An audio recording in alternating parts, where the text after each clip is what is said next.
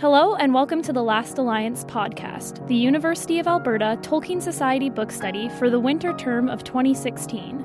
Join us this semester as we read and discuss The Fellowship of the Ring. I hope you enjoy it. So, hey everybody, welcome to book study for this week, where we're reading chapter 5 and 6. So for announcements for this week, we have Inklings on Wednesday from 5 to 7 in ECHA 1144. I'm going to send out on the email this tonight, if you guys forget where it is. Again, it's just like writing exercises and writing games, so like any writing experience, feel free to go. It's really, really fun. Like, we normally have a good time doing like short little exercises, and yeah, so you should all be there if you want. Our other announcements is that our guest lecture series our speakers have been finalized. We're just waiting for room bookings and like abstracts from them before we like get all the advertising out. But our guest lectures are going to be on February 4th, so that's next week, so that's the one that you should like remember more, is Dr. Natalie Van Dusen. So she's a Scandinavian studies like professor here, and she's going to do a lecture on the cycle of order and chaos in The Lord of the Rings. So it's pretty good. Her lecture, we've had her twice before, and she always does like Norse mythology relating to Tolkien kind of lectures. So it's in that same vein that she's like doing this lecture, and that's going to be on Thursday, February 4th at 6 p.m. And I will send all the information out in an email once we have the rooms booked. So we're just waiting to get like a room booking for that. And then we're also going to have two lecturers from Grant Mac, from the English department at Grant Mac.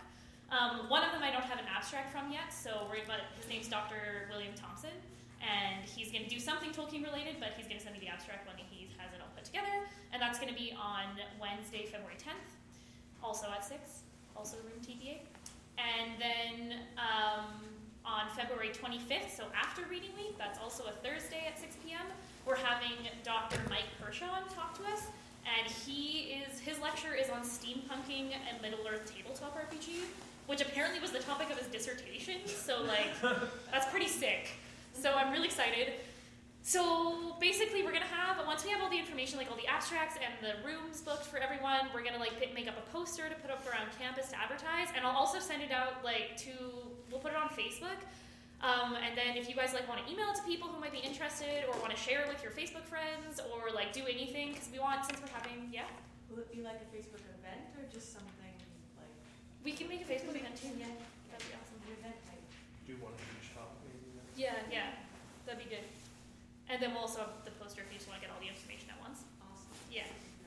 Yeah, so just like spread the word, because we're having, Dr. Van Dusen's talked to us before, so she loves us already, but we're having like a couple lecturers from Grant Mac, and we want them to like feel welcome and pumped that people are excited to see their lectures. So we were trying to get like as many people as we can to these. I also have like a couple friends who take classes with these professors at Grant Mac, so I'm going to try to get people to come from Grant Mac to these lectures. And basically we just want to spread the word as far as we can to get tons of people to come listen to these awesome talks, because they're going to be awesome. Yeah. Okay, so other than that, we just have challenge submissions. Yes! 2 submissions, and Sophia submitted one online. Actually, I don't think these are challenge submissions, TBH. These are actually submissions for the journal, so Sophia didn't submit anything. But they're really good. So you guys should all read it when the journal comes out.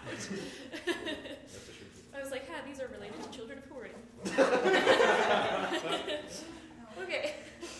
So, what did you guys make for your challenge? Ladies first. I have 2. I have some unusual / sassy gifts. Nice. Additions to Bilbo's gift list. And Tom Bombadil's lines in prose. Whoa, nice. Also a wee smidgen of sass, because me. Yeah. Yeah, okay, sounds good. What did you write, Nick? I decided to write a little short little vignette about the Nazgul hunting for the halflings through the forest. Sounds good. Okay, so why don't we do one of Corinne's, and then Nick's, and then Corinne's again. Okay. So this will be the presents. There are 4. For Primrose Brace Girdle, today you come into your own, written on the handles of several small to medium-sized baskets.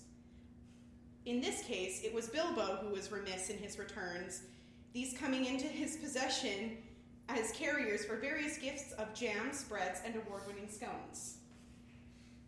For Boffo Baggins, as an aid in the great struggle on a dwarven make shaving kit. Boffo, like Bilbo, was of Tookish blood, though more distantly. His greatest fear in the world was that his fallow Hydish blood would manifest itself through a slight growth of hair on the chin. He kept an ever vigilant watch. For Oldo Proudfoot, in your quest for all things newfangled on a bucket handle, Oldo was a bit slow on the uptake of common modernities. And to Primula Chubb, giving you the cutting edge in your remarkable advances on a dwarven make tape measure of considerable length.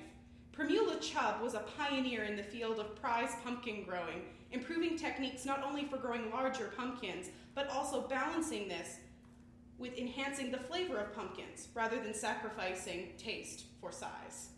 On the back of the tape was inscribed in Dwarvish, "This is really getting quite ridiculous," and Primula was left deliberately unaware of this little fact. That's all language barrier. Nice. Those are good. Very funny. Just the kind of gifts I expect you to give to people. The Nazgul slowly turned its head from side to side, glancing at the surrounding countryside with a passing gaze. It had been hunting for some time now, hunting for the one. It knew that the halfling, Baggins, possessed it. Before long, the Nazgul would find him and tear it from his grasp for the master. As there was no sign of the halfling nearby, the Nazgul urged its mount forward. The black steed reared back, whinnying before it moved forward in a steady trot, the clip-clop, clip-clop of its hooves the only sound to be heard. Baggins had left his home under hill, and he was now in these woods, fleeing to the east. Suddenly, the Nazgul gave a sharp tug on the reins, forcing the black steed to a halt. It turned this way and that, having felt the echoes of the one nearby. It sniffed the air, searching for the trail that would lead back to the one, back to Baggins. The Nazgul then let out a hiss as the echoes grew stronger. The one had felt the presence of one of its master's servants, and it wanted to be found and brought back to Barad-dûr. Far off in the distance came the shrill cry of one of its brothers, and the Nazgul snapped its head to the path that lay before it. With a final hiss, it urged its mount to charge forward. Sometime later, the Nazgul continued to search the Hobbit countryside in an effort to locate Baggins and the precious treasure he held. So far, neither it nor its brothers had had any measurable success, but nevertheless, they kept searching. They would never stop searching, not until they found what their master had sent them here for. As its black steed trotted along the path, the Nazgul snapped its head to the side, having detected Hobbit voices nearby. It could also sense the echoes of the one among them, and it knew that its target was at hand. The Nazgul unleashed a shrill cry, a signal to its brothers, before it urged its mount to charge ahead at a full gallop. The beast dug small divots in the soil with its hooves as it obeyed its rider, and a few moments later, the Nazgul came bursting through the forest, sighting the hobbits departing on a ferry. By the time its mount brought it to the dock, it was too late. The hobbits were too far out on the water, and the Nazgul gave a reflexive hiss. It dismounted, getting low to the ground as it sniffed along the dock, detecting the echoes of the one. As it reached the edge, it turned its gaze to the hobbits and let loose another shrill, bone-chilling shriek. Nice. Yeah, I guess we should clap. Pretty close to it.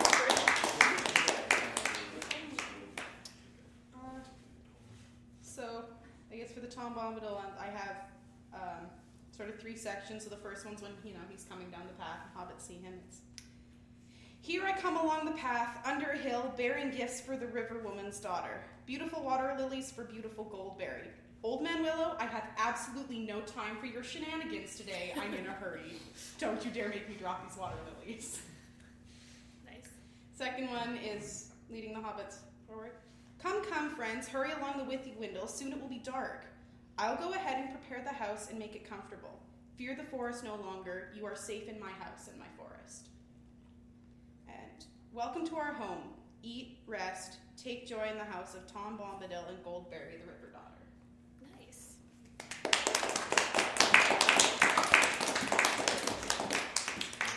I like the shenanigans. It's my favorite word. Good word. Okay, well, in true Rick fashion, I will have to deliberate on my decision of who to give the ring to. For these excellent excellent submissions. Also, thanks for submitting stuff, you guys. And also, type it up and type them to me and email them to Last Alliance. And then I'll put journal submission in the title, so that when I lose them in my emails, I can search them. I mean, I won't lose them in the emails. Okay. That'll never happen. So I guess we should begin with our discussion. Rick's fashion is not democratic. Oh, Yeah. pardon me? Yeah, Riker was always the one to decide who gets the Rick is a prize, ruthless so- dictator. Yeah. Yeah, that's Alex's job. Good guy, Rick. Yeah. With great power comes great responsibility. So I guess we should start with our roundtable with. Are we recording? Yeah. I wasn't sure. We recorded You through said all we the weren't announcements. recording yesterday. The red light's not facing you, so you can't tell. There's a blinky green light. The blinking green light is also not facing me. We know that light doesn't Yeah. indicate anything. But we always record through the announcements so that you have like an extra thing that you can check if you're wondering what's going on. Exactly. Yeah. Okay, so we should start with our discussion of your favorite thing in the chapter or something you'd like to discuss in the two chapters we read. So our two chapters were A Conspiracy Unmasked and The Old Forest.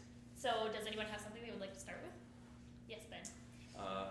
I liked at the start of A Conspiracy Unmasked, like the third or fourth paragraph, when they're talking about the old buck who created Brandy Buck, or in Buckland, when it's saying he built an excavated brandy hall, changed his name to Brandy Buck, and settled down to become master of what was a small independent country.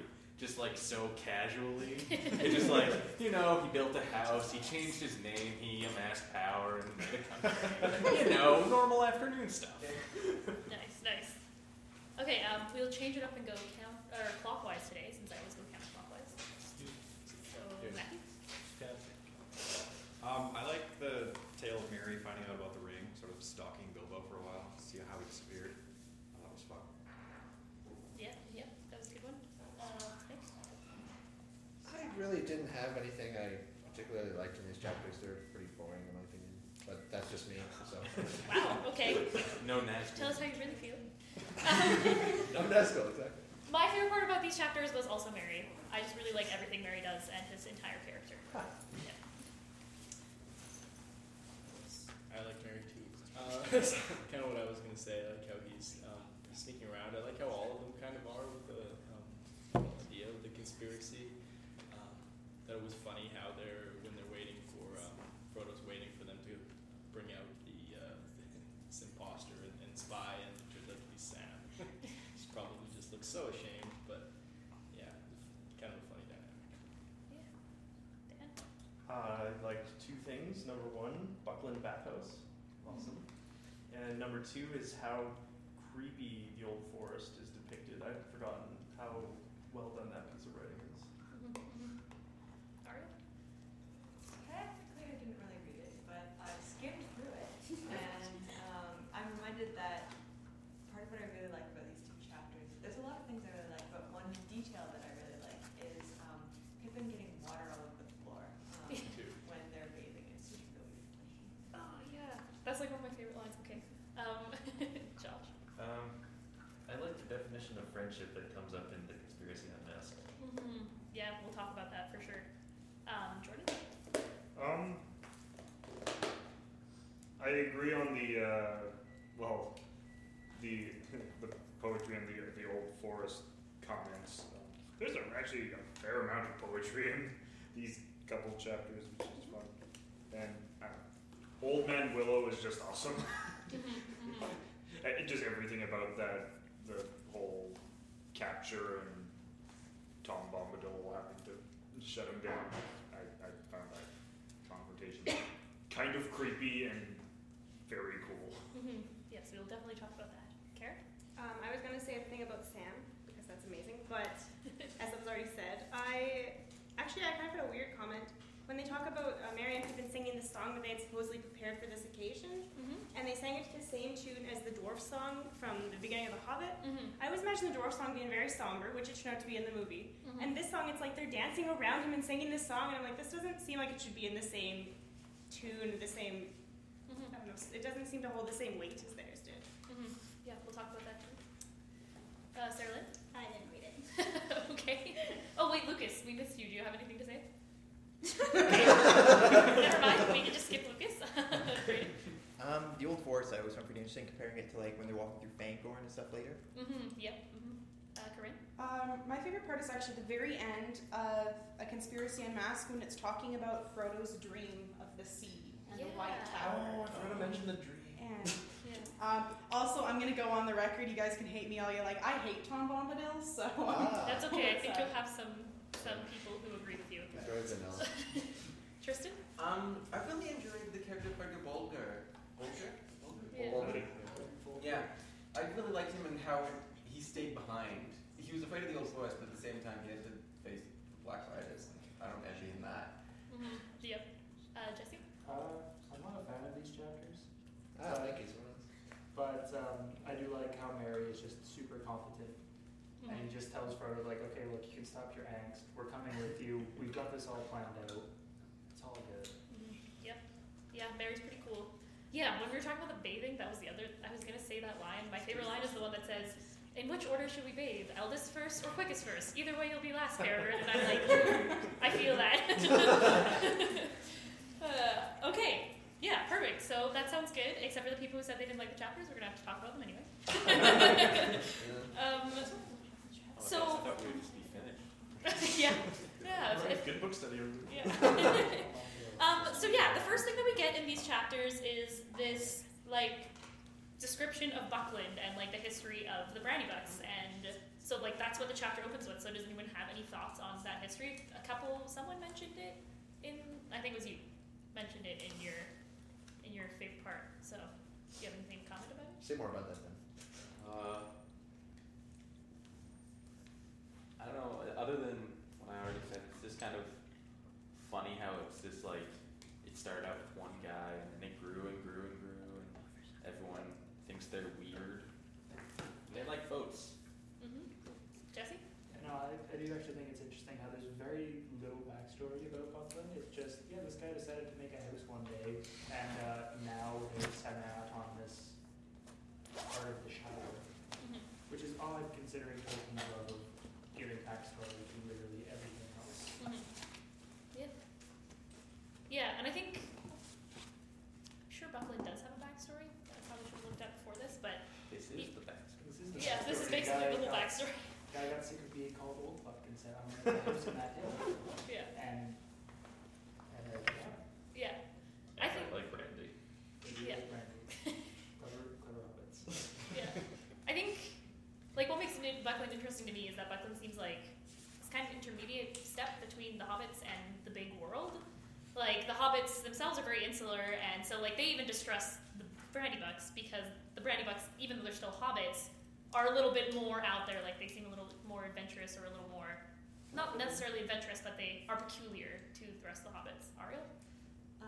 One of the lines that jumped out at me was that the Brandybucks keep their doors locked at night in Buckland, and nobody else in the Shire does that. And so everybody thinks that they're weird, but they're really just sort of taking a safety precaution because they're so close to the Old Forest. And so you get this sort of vague hints of like, oh, like there might be danger, but it doesn't actually tell you what that might be. Just that the Old Forest was already getting this ominous foreshadowing to it, I guess. Yeah, totally. Ben and then Tristan? Yeah, kind of going on with that, and then what you were saying about how they're like the intermediary. I find it kind of funny that like they do lock their doors and they do that, but then like to keep it separated, there's just a hedge that they grew. It's not like they built a wall. It's a very Hobbit way of dealing with It's just a hedge, like It's a huge hedge, like. But and they still, have a brick tunnel to get through it. Like it's Must be a pretty big hedge. it's a pretty. It seems like a pretty huge hedge, and that would keep out like most animals. but it's like they're not totally going like Have you not seen over there? non-Hobbit, but they're still Hobbits. Yeah. Like it's definitely not the most effective way of keeping out enemies. One might say. Tristan?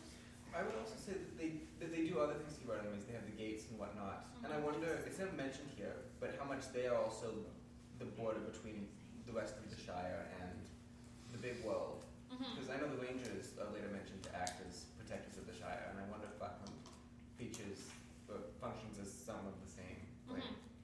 Yeah, and you get that when Mary's talking about how the people of Buckland wouldn't let in the Black Riders, right?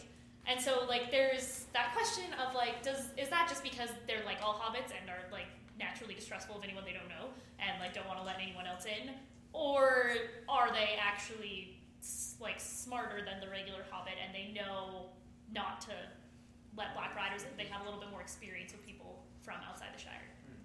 Jordan? Though it is almost amusing to say, I mean, like, the whole, like, gate system, like, they say the Black Riders could probably very easily break through, like, that it's, even in this weird kind of halfway, they're kind of being more big people. It's almost like, it's like this, and then, you know, we have the Shire, and then we have Buckland, and then we have Bree, which is just, will be a slightly more different, it's just, you keep turning into not a little less hobbity as you go on, but it's, you know, that gate would only work against, I don't know, evil hobbits, which there don't seem to be very many of. Like, it's not useful against anything bigger than a hobbit. Get a Black Rider just runs it down. Yeah. If they wanted. I mean, that's possible. Kara? On that note, it also in I think it's in Concerning Hobbits talks about how they keep weapons in the Mappen House because they're not actually used as weapons. And the last battle was like long before this story, and it was against wolves, like not even people. Mm-hmm. So the kind of threats that they have to deal with would be, like you said, hobbits or animals at this point. Or trees. Or trees. Yeah. The gate will keep those out, I think. Yeah, sort of building on it. It makes me wonder if they're almost like protecting against like myths, like what they've heard is in the forest. Like we better be protected. But like what's really gonna, are there actually things in the forest that are gonna come into their hobbit holes at night, or is it like? Yeah, that's kind of the same vein that I was thinking too. Because like, yeah, you guys were talking about like, oh, a hedge. Like, what kind of break is that? But like, if you think of it more as like a psychological thing, right? Like the hedge is what separates us from them and what separates the forest from us. And like, even though maybe in reality a large force could easily overtake a hedge, in like the Bucklanders' minds, that's enough, right? That's the separation between us and the old forest. Corinne? Well, and I see the hedge sort of, when Mary's talking about, the bonfire glade and the huge area that they burned in front of the hedge when the trees started like crowding in over, and now the trees all hate the hobbits, is sort of like a reminder of that story too, that they're, whether or not the hobbits believe it, there is a force in the forest that is hostile towards them, and that hedge is, does actually keep the trees away, and the burn ground does actually keep the trees out. Yeah, but then you that's enter true. the forest and you're entering on the trees' terms, not your own. Yeah, that's true. Ariel? It's just reminding me of, like the hedge is, hedge and forest, they're both, like vegetable matter, that sort of thing, but the hedge is tamed as sort of a representation of civilization, whereas the forest is like a wilderness. So it's got this, back in the 18th century, they had this sort of like dichotomy between the wilderness and the garden. So the garden is what is cultivated and what is able to be controlled by human beings, and the wilderness is there to, if you're American, it's there to be explored and conquered. If you're Canadian, it's there to be hidden away from. But but yeah, it's there's this sort of respect going on there that I think is more British and Canadian than it would be sort of maybe more American sort of frontier ideals. Yeah, Corinne? Sort of going on that. It's a very polite sort of safety. Like you've got gates, you've got, systems. And again, like if a Black Rider wants to ride through the gate, he probably can, but there's also this sort of expectation that there's a gate. So whatever's going to come in is going to be either, a wild animal that can't get up, or it's going to be someone who's civilized and is going to respect the fact that there's a gate and they can't go through it. Whereas, the hedge is also, lovely, like you're saying, a lovely piece of, trimmed vegetation.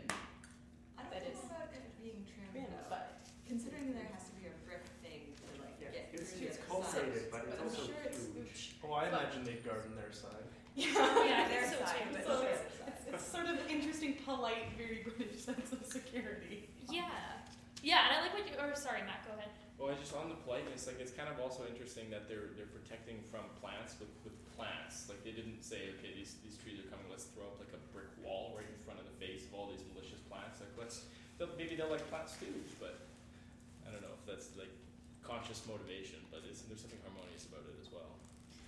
Yeah, Tristan, do you have a point? Yeah, just in reference to the burned ground, that they burned all the trees there and the other trees won't come. It reminds me a little bit of Children of Huron actually, when they were talking about where they piled up all the bodies of elves and the orcs refused to come there. But there's never any reference to specifically evil refusing to come where evil has been destroyed, because you never get they pile up bodies of orcs and orcs refuse to go there. I don't know if the old forest is evil. Yeah. So that's what I'm kind of bringing up, is whether it is evil or if it's just wild. Yeah. I don't know what the difference is. We will. Yeah, definitely. We'll talk about that. Okay, Kara. I think it's more wild. It's just my 2 cents. But because there was a scene, and I think it was in Silmarillion. I think it was in the Children of Huron story, where in the future, when the water was over everything, there was a part of the ocean where someone's grave was, and the fish wouldn't come there anymore. Like nobody would swim there. Nothing would grow there. Yeah. And I think. Yeah, when you guys were talking about sort of the polite protection, it's polite now, but there definitely was some active maliciousness towards the forest on the Hobbits' part, right? They burned it, so it definitely wasn't always just oh, we just don't want you to come on our territory. There was definitely some back and forth, some between the Bucklanders and the forest, right? Some he said, she said. Exactly. You just almost a little bit of. I know. Yeah. I was too excited.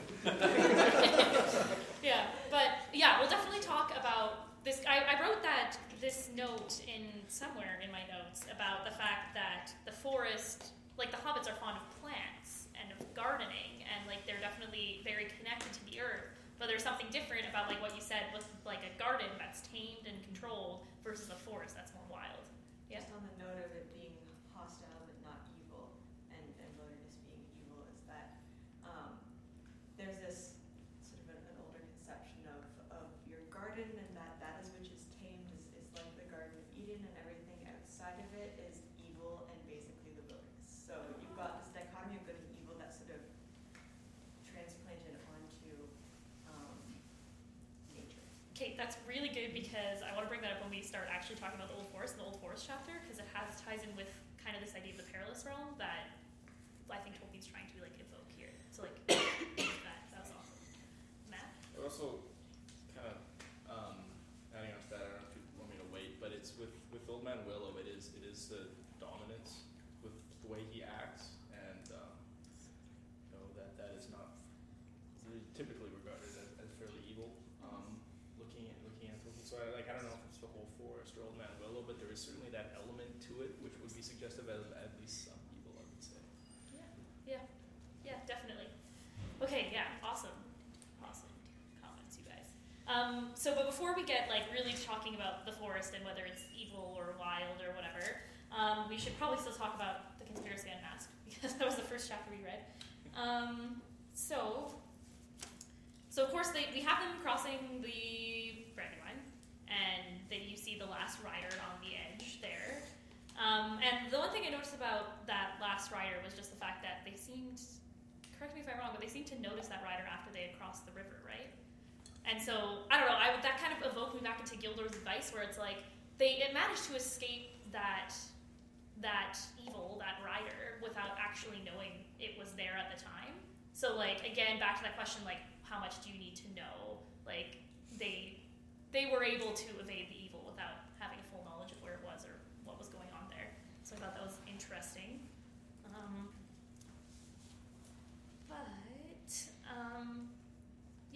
Okay. So the next thing that happens, obviously, there's the bat songs and everything, which is really cute. They all come to Crick Hollow and have dinner and sing songs, and that's very hobbity of them. Very a nice thing to do in your last day of staying in the Shire. And then, of course, at dinner, we have the conspiracy revealed.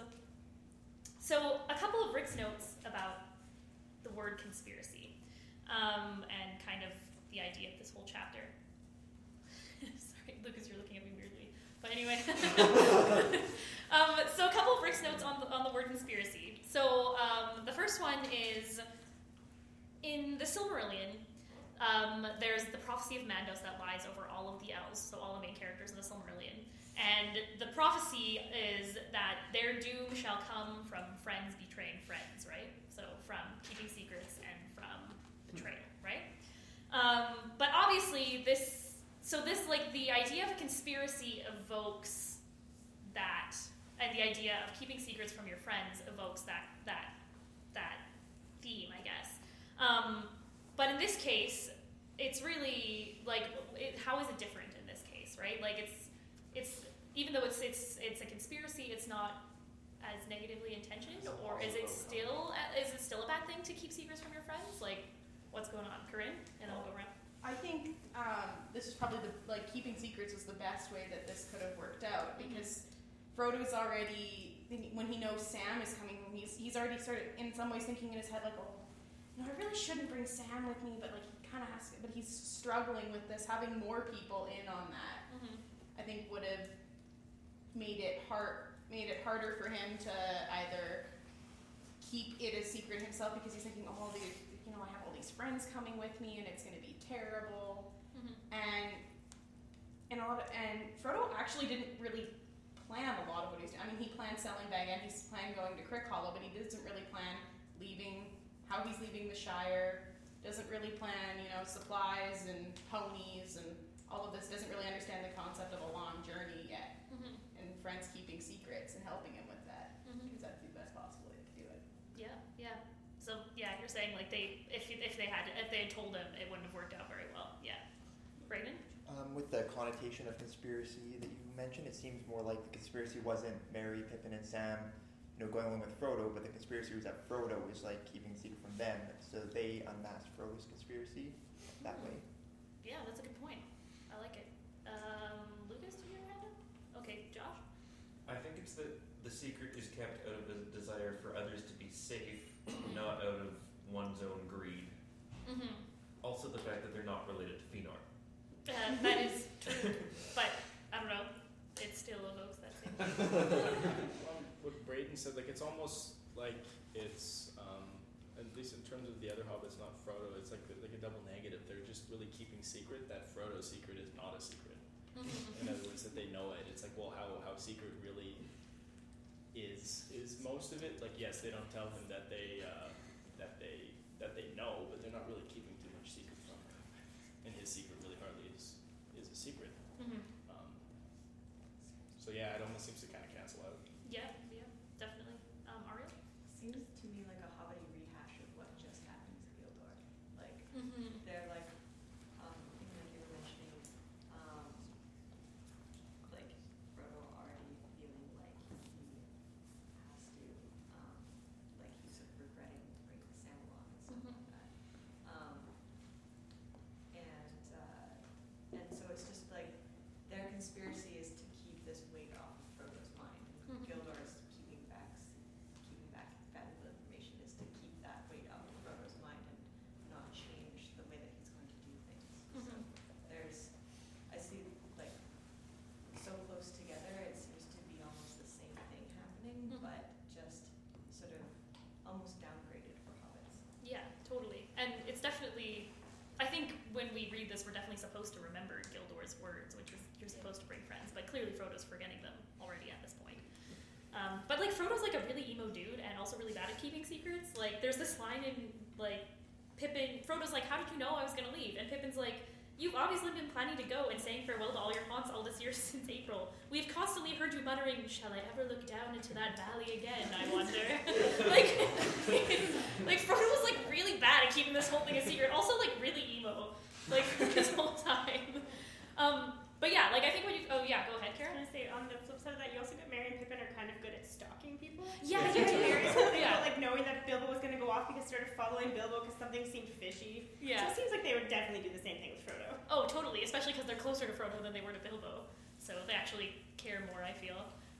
So just on our talk about this conspiracy, I'm gonna read, it's on page 139 in my book. I don't really know how to find it, it's in the middle of all of like this junk. But like, so basically they're still talking about the conspiracy, and Sam's like, Sam says, they reveal that Sam is the one who's been gathering information on Frodo, and Frodo's like, is this true? And Sam's like, yes, sir, begging your pardon, sir, but I meant no wrong to you, Mr. Frodo, nor to Mr. Gandalf for that matter. He has some sense, mind you, and when you said, go alone, he said, no, take someone you can trust. Then Frodo says, but it does not seem that I can trust anyone. And then Sam says, Mary actually says this while Sam is being sad that Frodo doesn't trust him. Mary says, "It all depends on what you want," put in Mary. "You can trust us to stick to you through thick and thin, to the bitter end, and you can trust us to keep any secret of yours closer than you keep it yourself. But you cannot trust us to let you face trouble alone and go off without a word. We are your friends, Frodo. Anyway, there it is. We know most of what Gandalf has told you. We know a good deal about the ring. We are horribly afraid, but we are coming with you or following you like hounds." So I think that was like a really good paragraph that Mary says, and like it says a lot of things about trust and about friendship. And does anyone have any thoughts on that? Or okay, good, Can Karen. I comment? They super downplay this in the movie because, like in the movie, Merry and Pippin stumble upon them and like, we'll go with you now because we fell on you with vegetables. Whereas here it's like very deliberately plotted that they were going to do this. I think they're fleshed out a lot more. Well, Yeah, how else do I you mean, eat obviously. people except for falling on them with vegetables? Well, I haven't done it Sometimes otherwise there's yet. Ben. Yeah, no, definitely. I think the characters are much more fleshed out, obviously, in the books, and much more dedicated to Frodo than is shown in the movies. Like, they don't just go along with him for funsies. Like, I think this shows a lot of, like they really care about him. I feel like when you are watching the movies, or if you've just, like, skimmed the books or whatever, you get, like, Sam's loyalty to Frodo, but you don't really get this, like, strong loyalty that Merry and Pippin have to their friends as well. Yeah, Corinne? I think this is probably one of the best early examples of like hobbity courage. And hobbit courage. Like, yes, we're horribly afraid. We know that this is dangerous. We know that the ring is utter evil, but we're coming with you anyway. Yeah. And this is sort of thing where, you know, Gilder's like doesn't want to give them too much information, and they're like, well, we've got all this information. It's scaring the crap out of us, but we're doing it anyway. Yeah, totally. This sort of thing. Brayden? I think the other characters in the book also don't realize like kind of this hobbity courage, because even though Council of Elrond, not that I want to jump ahead, but Council of Elrond and Merry and Pippin aren't invited and stuff, like why not? They're all going to be going together. Like they're dedicated to Frodo. So whatever Frodo ends up doing, they're going to too. I think a lot of characters don't realize like the significance of these hobbits. Yeah, totally. Yeah, it does show a lot of courage, and yeah, I think there's something. It reminds me of Frodo when he's setting off on his quest, right? Because Frodo doesn't know where he's going. I mean, he does. He's going to like Rivendell, and well, he's gonna meet up with Gandalf, but he doesn't really know what's gonna happen along the way. He doesn't really know how he's gonna get there. He doesn't really know anything, but he knows that he has to go on this journey with the ring, right? And so he uses that one thing that he is dedicated to, and that's what fuels the rest of his journey. And that's kind of the same thing with Merry and Pippin and Sam here. They don't know what this journey entails. They've spied on Frodo enough to kind of get an idea of what's going on, but like they don't really know what the purpose is or what's going to happen, but they know that they're going to stick with their friends, and that's like enough for them to continue to go on and keep their motivation, I guess. So yeah, I thought that was like really good. Yeah. And I like the bit about trust that says you can trust us to stick you through thick and thin, but you cannot trust us to leave you in danger alone. I thought that was like a cool use of the word trust, I guess, and kind of exploring that. Ariel? It's interesting because it goes against the hero trope, and I really don't think Tolkien would make me comment on this because it came afterwards, I think. But in like a lot of movies and stuff like that, it's like, no, he has to do this by himself. This is his fault. And they're like, bullshit, that's the hero trope. So, and it sort of speaks to the idea that we're not going to let you be some sort of tragic hero and have everything. Even though he does kind of end up alone in the end, but that's in a very dark spot, right? And so there's this idea that in order for you to like stick to your journey, you have to take people along with you, and people who you can trust to not let you go alone. Yeah, that's awesome. And yeah, I think that's really true. I've talked about it several times when we're reading different books that I think Tolkien really likes to push back on the traditional hero trope. Like you see a lot in the Silmarillion with like not taking the rash route and trying to be that hero who like goes and fights everything head on never works in the Silmarillion, which is again that's again fighting against that trope, like you said, of being the tragic hero and of like having to take all the burdens on yourself. And yeah, that excuse me, that's true. No, Feanor cursed his entire family to have to follow him. Excuse me. Ran right ahead. Yeah, but like it's definitely the same thing here, where like you get that that hero that like has to do everything alone, and Tolkien's really pushing back on that and saying, no, you need friends. Corinne? Just sort of build on that. You also get, in lots of other stuff with this hero trope, you're ashamed to have to ask for help in some ways. No, I'm independent. I need to, find the thing, do the thing. That's not just a hero trope, that's a man trope. Yeah. So, but here it's just, he has friends, and it's like, it's this huge relief, and he's not, ashamed to have, Mary navigate the forest, or, Sam, cooking the breakfast, he doesn't have to do everything on his own. Mm-hmm. And you get that a lot in books, where it's like, oh, well, Yeah. I can't do things on my own, this is just terrible, it's not. Yeah, I totally. appreciate Matt?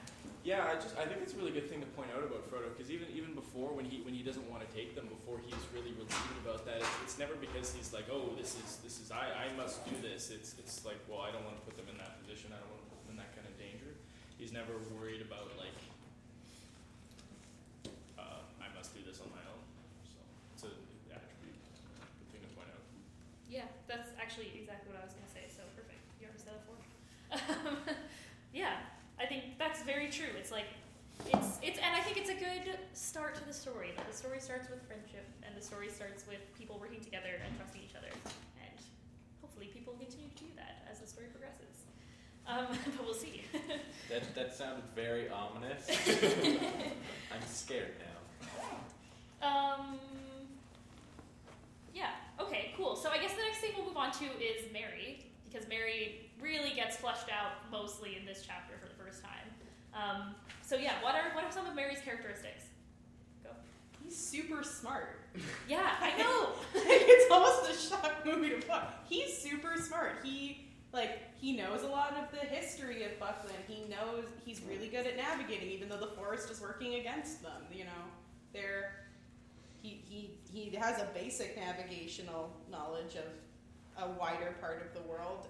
He's super practical in his planning. He's smart. It's great.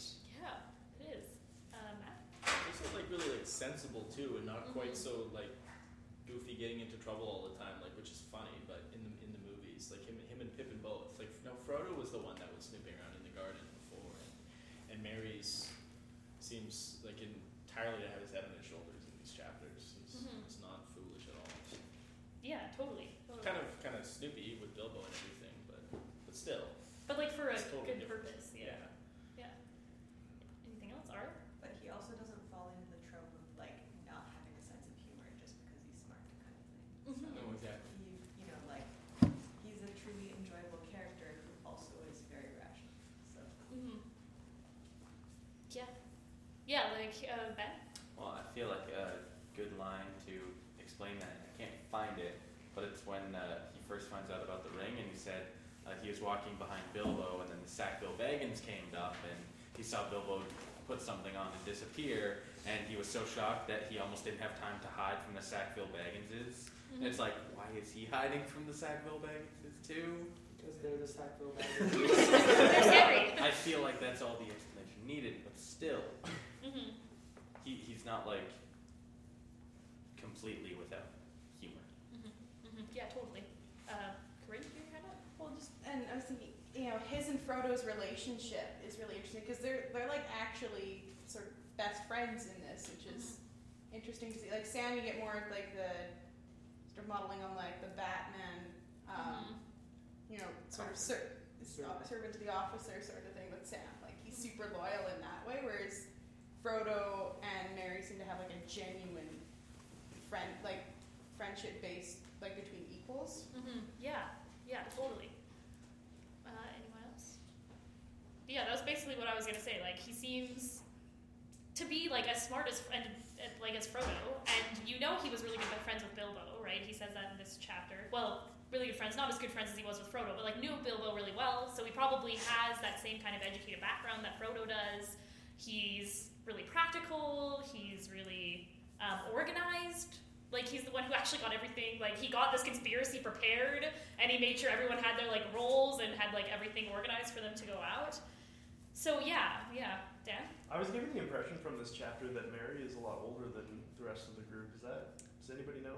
I think Frodo's the oldest. That's what I thought. But Mary's like really prepared. I think Pippin's the youngest. He hasn't reached majority yet. He's like 29 or something. Mary's second oldest, is he? He's Or close is to Sam? it. But I know he's older than Pippin for sure. I think like it goes like Pippin, Merry, Sam, Frodo. No, I think Sam? Because Sam is over his majority yeah. at this point. We could probably look it up and get their exact ages, but my impression was that Frodo and Merry are like contemporaries, like they were friends growing up. And then Sam is like his servant, he's a little younger, and then Pippin's like the kid that listened to Bilbo's stories, sort of. That's a lot younger than them, but he's not a kid anymore. Almost. But yeah, Merry's definitely like a lot older than Pippin. And yeah, he seems pretty wise.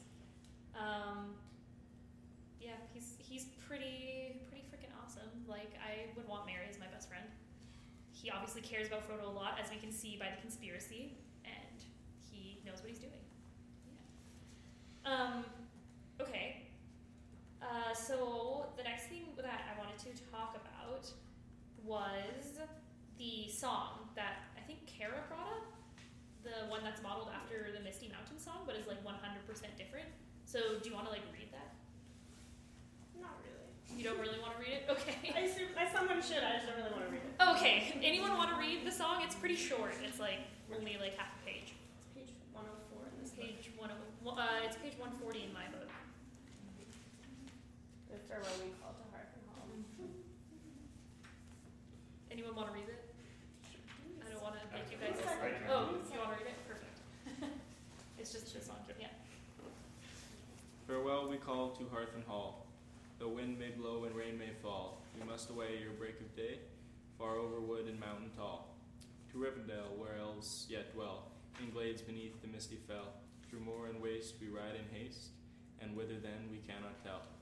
With foes ahead, behind us dread, beneath the skies shall be our bed, until at last our toil be past, on journey done, our errand sped. We must away, we ride before the break of day. Okay. Cool. So, I guess the question I was going to ask, but Kara already sort of answered it, but like what sort of like emotion and what kind of song is this? Like, why are they singing it?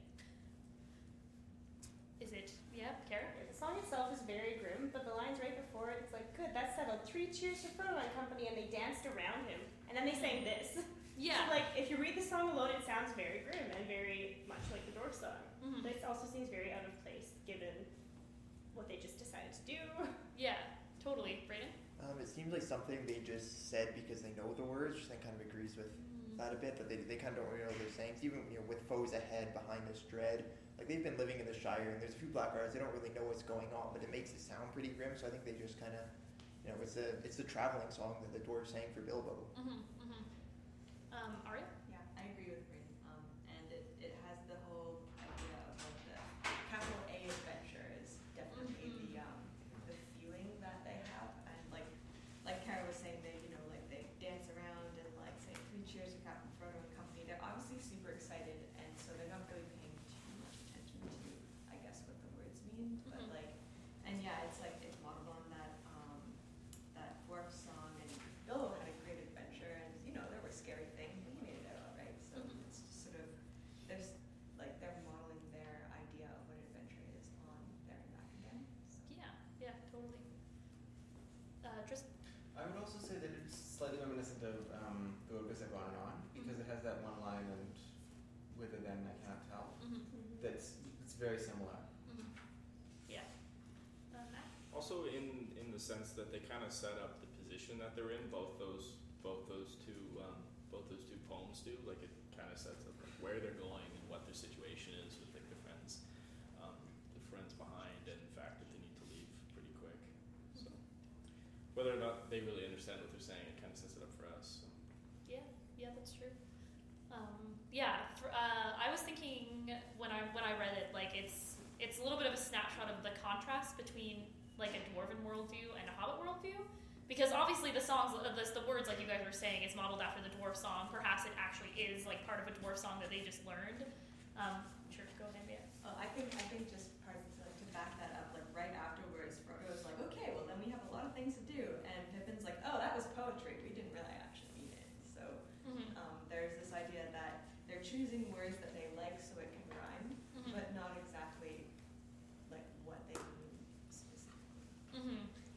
I was like on that vein, like the fact that like the dwarves, when they're singing this song, they know the meaning of the words, right? Like, I mean, when Pippin and Merry are singing like with foes ahead, behind us dread, like when have they ever like really had to clash with a foe? I mean, they like encountered the Black Riders, but like they didn't really have to like go head to head with this foe. And like behind us dread, like how much dread have they had in their lives? Like, do hobbits really understand the context of this poem, or these hobbits in particular that have never really been outside the Shire? Like, do they understand kind of the meaning of what they're singing? So yeah, I think that's like you got it exactly. They're talking about this idea, this romanticized idea of their adventure, when they don't really understand like what their adventure is really going to entail, or what the bigger world is. As opposed to the dwarves who made this up, who probably do understand what foes are and what it's like to be traveling with foes ahead, behind us dread. I also thought that was kind of a weird line to include in a poem before they left the house, because you kind of hope that when you are going on a capital A adventure, that behind you is your house, right? Like you only want to be going into the peril, not having the peril behind you and ahead of you. House doesn't rhyme with bed, though. And bed is very important in Hobbit songs, as we remember from a couple chapters ago. That's true. But yeah, definitely a romanticized view of adventure. Okay, yeah, perfect. So they sing their song, then they go to bed. They decide it's better to leave in the next morning, and that they don't have time to wait for Gandalf. And then finally, right at the end of the chapter is when they leave. And as Tristan mentioned, one person in the conspiracy gets to stay behind. That's Fatty Bolger. And I thought it was interesting that they brought up how dangerous it would be for Fatty, like several times, even though I don't think they really even revisit that thought. But here, the paragraph I'm thinking of is right near the end of the chapter, where it says, fond as he was of Frodo, Fatty Bolger had no desire to leave the Shire nor to see what lay outside it. His family came from East Farthing and from Bugeford and the Bridgefields. In fact, he never got over the Brandywine Bridge. His task, according to the original plans of the conspirators, was to stay behind and deal with inquisitive folk, and to keep up as long as possible the pretense that Mr. Baggins was still living at Crickhollow. He even brought along some old clothes of Frodo's to help him play the part. They little thought how dangerous that part might prove. So yeah, what do we think of Fatty's decision? Good one? I don't know. Bad one? You think it's bad one? Probably not a good idea. Yeah. Corinne? Well, I think it's a good one for him, because he's probably the nervous sort that you wouldn't want to be taking to Mordor. It's just, he's not considering, he's thinking, oh, I'm playing Frodo, and then I'm going to be keeping the Sackville Bagginses at worst away, sort of thing. Yeah. Dan? I thought it was really interesting how he's so afraid of the old forest that he can't see himself going out there, but willingly stays behind after discussing that he will have to face the Black Riders. And in his head, he thinks that the door is fine, that he can wave a bit of Frodo's clothes in front of an Inquisitor and just keep up the pretext that he's still there, or tell a Black Rider that he's gone. Yeah. He seems pretty confident about that. Okay, so we're just going to pause for a second because people are leaving. Bye, Karen Lucas and you. Daniel left. Someone who just left. A couple people just left. So I guess I should award the prize. And I'm going to award the ring to Corinne since she submitted 2 challenges. So, that's pretty impressive. Quantity over quality. Are you saying that they weren't quality? No. I was saying... That's just, In the absence of being able to decide which one was much better than the other one, since they're both such good submissions, I went with quantity. So yes, Corinne now gets to be the ring bearer for the next month. But if you want to take the ring back, and because everyone knows that everyone wants to take the ring back from the ring bearer, we have challenges for next month already on the website. Wait, you blinked. Oh my goodness. Who makes the challenges now?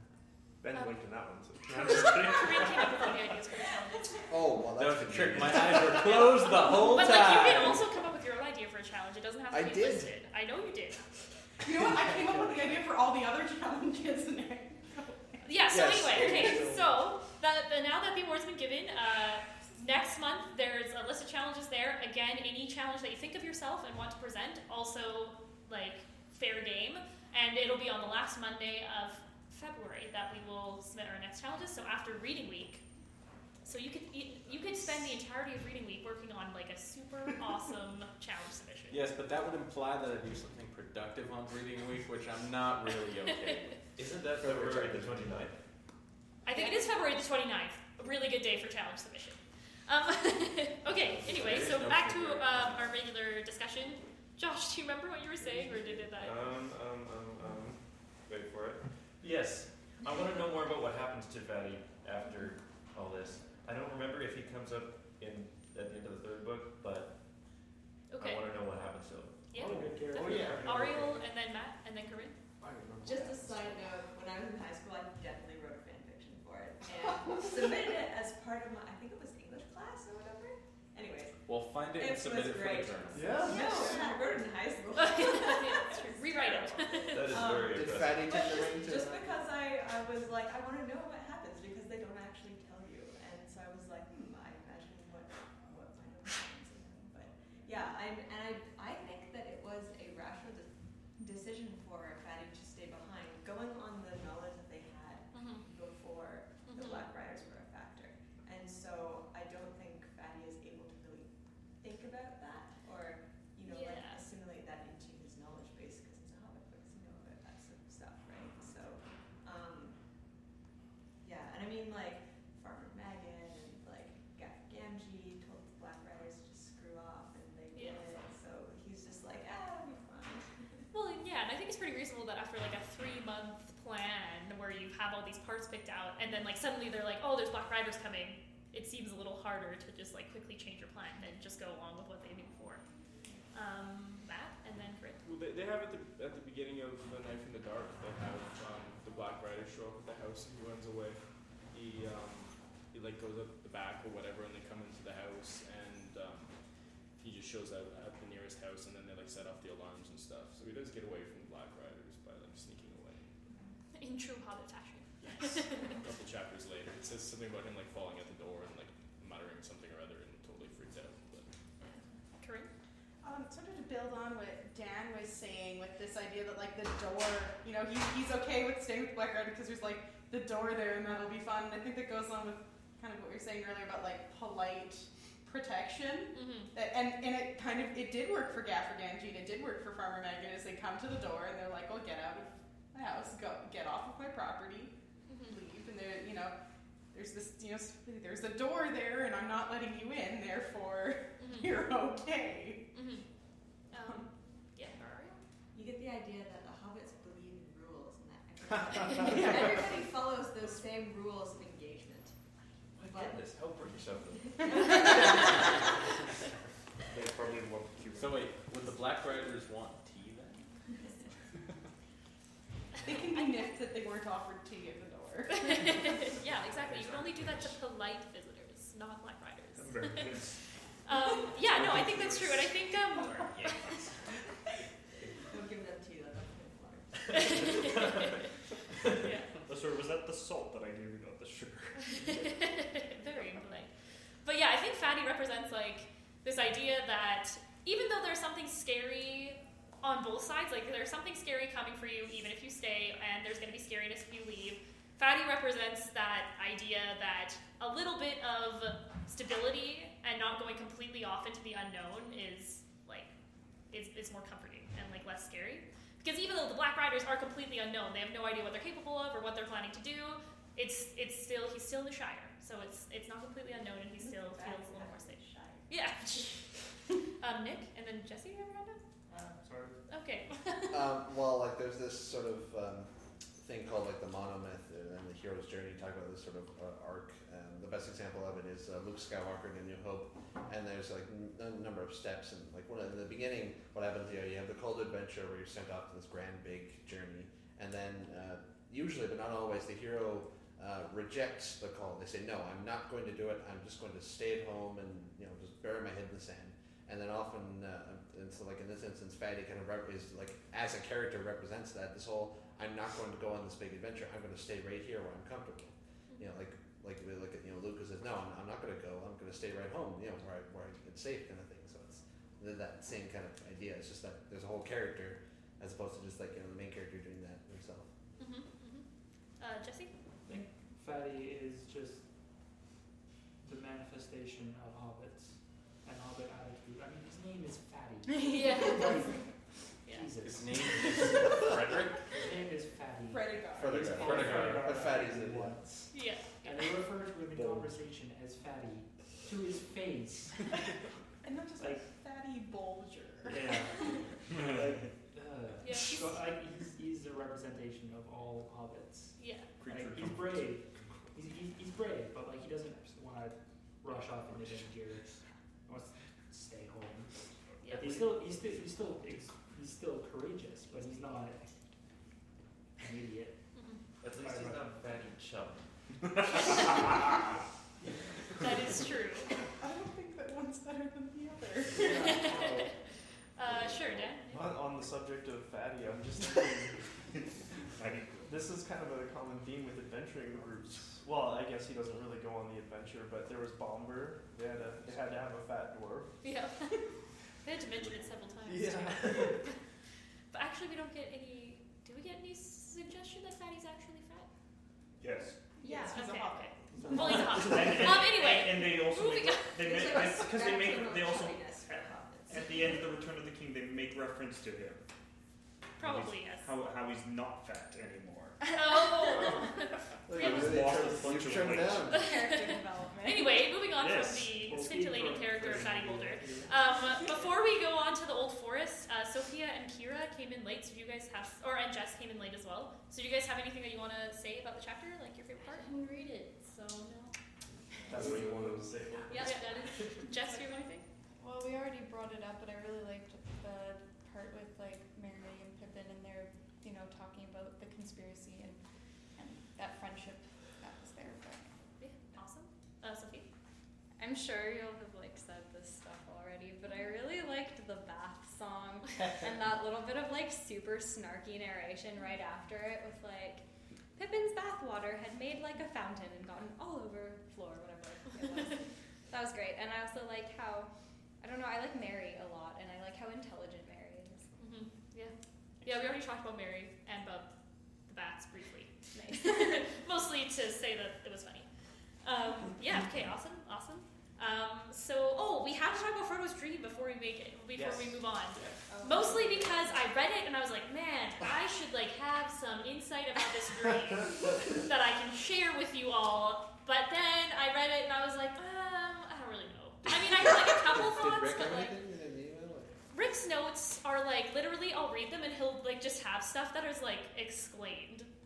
At some point in these notes, he just writes Barrow Downs! ! Or Slim Chance! Or sometimes he'll say something, he'll just put stuff notes to himself. He just wrote Finrod and Sauron. And I'm like, hey. Go by So as far as I know, he did not have any notes on the dream. But does anyone have any thoughts on the dream? I'm going to read it to you first. So, when at last he had got to bed, Frodo could not sleep for some time. His legs ached. He was glad that he was riding in the morning. Eventually, he fell into a vague dream, in which he seemed to be looking out of a high window over a dark sea of tangled trees. Down below, among the roots, there was a sound of creatures crawling and snuffling. He felt sure they would smell him out sooner or later. Then he heard a noise in the distance. At first, he thought it was a great wind coming over the leaves of the forest. Then he knew it was not leaves, but the sound of the sea far off. A sound he had never heard in his waking life, though it had often troubled his dreams. Suddenly he found he was out in the open. There were no trees after all. He was on a dark heath, and there was a strange salt smell in the air. Looking up, he saw before him a tall white tower, standing alone on a high ridge. A great desire came over him to climb the tower and see the sea. He started to struggle up the ridge toward the tower, but suddenly a light came in the sky, and there was a noise of thunder. Okay, reading that again gave me an idea. And then I'll move on to asking you guys about it. So my thoughts, my very preliminary and not very well thought out thoughts on this dream is, again, so a lot of dreams are going to harken back to the Silmarillion. That's just how it is. So I'm just going to preface with that. But in the Silmarillion, the elves and men who have seen the sea and who have seen Valinor, which is the country across the sea, always are drawn back to the sea, right? They're drawn back to the west. They want to return to the light, and they want to like continue over the sea to Valinor. And so Frodo obviously mentions that he has never seen the sea before. But I think like what the feeling that I get from this is like his dream where he keeps on wanting to see the sea, and he's hearing this noise that he's never heard in his waking life is kind of like this indication that Frodo's a little unusual for a hobbit, and that he has this like pull to the bigger world and this pull to a bigger challenge, and like wanting to get out of the Shire is intrinsically part of his character because he has these dreams about the sea and about going somewhere that he's never been before, and about that pull that most hobbits don't have. I don't know even if that makes sense, but that's what I was thinking. Okay, now other people's thoughts. It was a good thought. I liked it. Thanks, Sophia. So basically, like, it's foreshadowing that he's going to end up in Valinor, but it's also kind of saying, not yet. Mm-hmm. Yes. Okay, so Jesse, Corinne, Josh, Dan, Matt. Well, because there is a tower near the Shire that he probably knows about, right? So. Yeah. Can't they see the Grey Havens from the west side of the Shire? No, If they choose to go up to that tower, they can. You can, but Frodo hasn't because he's never seen the sea. Corinne. Another sort of jumping ahead, but since it's also foreshadowing to Boromir and Faramir's dreams that they have, that's bringing them to the Council of Elrond, that's bringing everyone together, this fellowship, going off on this grand quest to end the evil in the world. What if they have the dream at the same time? Oh, that would be actually kind of. What if it's all from the same source? Holy crap! What if it's the same dream? It's not the same dream, but it could be the same source. No, but it's like the same dream. Frodo has it, and then it stops, and then Faramir has it. It just keeps going. Because the dream that they describe, they're not describing the same dreams, Ben. I also don't think it happens at the same time because doesn't it take Boromir like 90 days to walk from Gondor, and it doesn't take them 90 days between the Shire and Rivendell. So it's just the source that's common. Yeah, but how long was Frodo unconscious? Good question. But anyway, let's move on. Sophia, Josh, Ariel, Matt. Well, he tells you technically it's been like 3 days. Sophia? I have 2 questions. The first one is like, what are some important tall white towers in Middle Earth? And the other one is, what's up with the thunder? Good questions. I don't know. Does anyone have an answer? But anyway, Josh. My point is actually about trying to figure out which tower this is. Because there's towers on the Tower Hills. And I think the main tower there is the one with the palantir that looks back to Valinor. So it might be that one. There's a tower on Tol Eressëa. I think there's one in the pass in Valinor as well, but I can't remember. So I'm trying to figure out which tower this might be. Well, I mean, unfortunately, a lot of towers are built by the sea, so it could be any. Ariel, did you have a point? Yeah.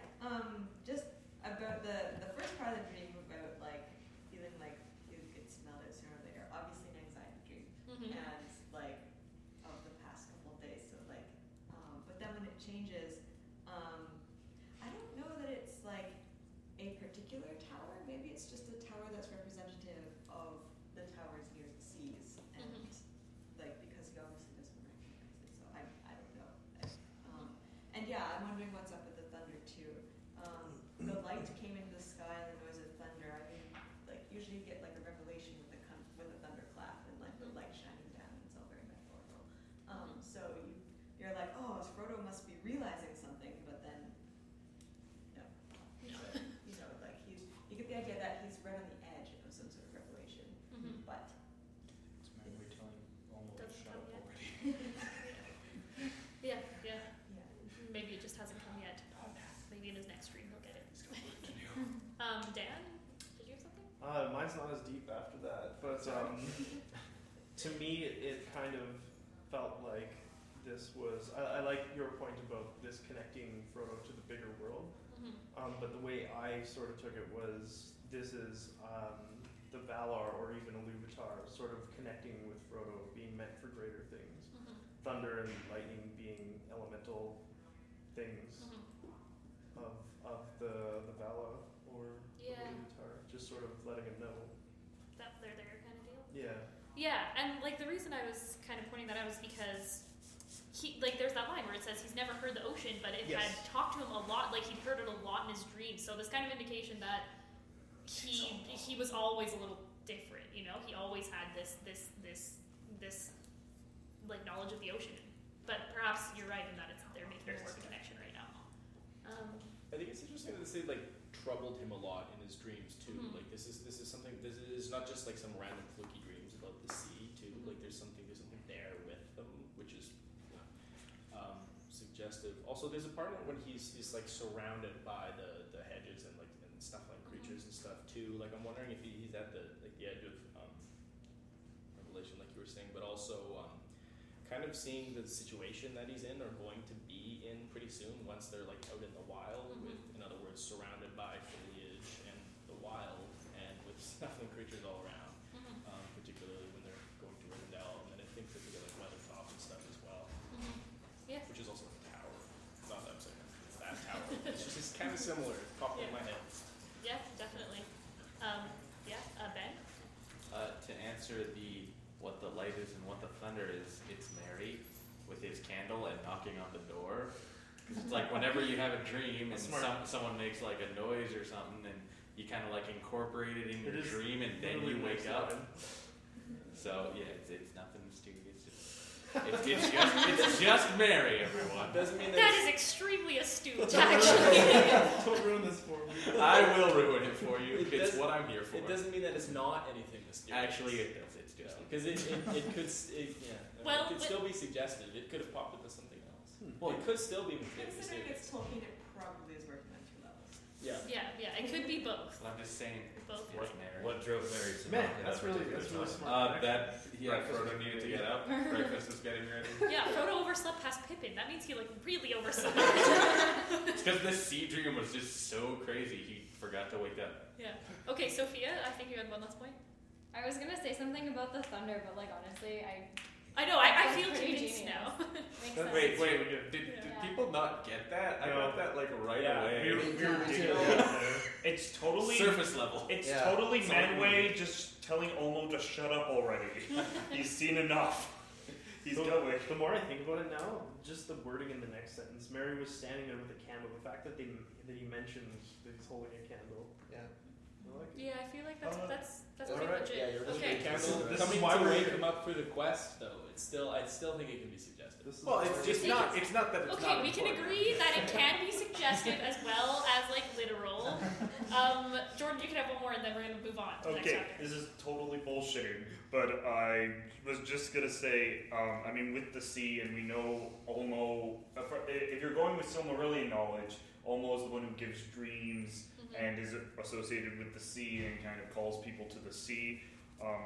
I mean, he could also be kind of trying to make, one last push, seeing this White Tower, you want to go there, you have to go, get out of the Shire kind of thing. The one thing I noticed is that it's foggy the next morning, which would be a weather system that comes from that river.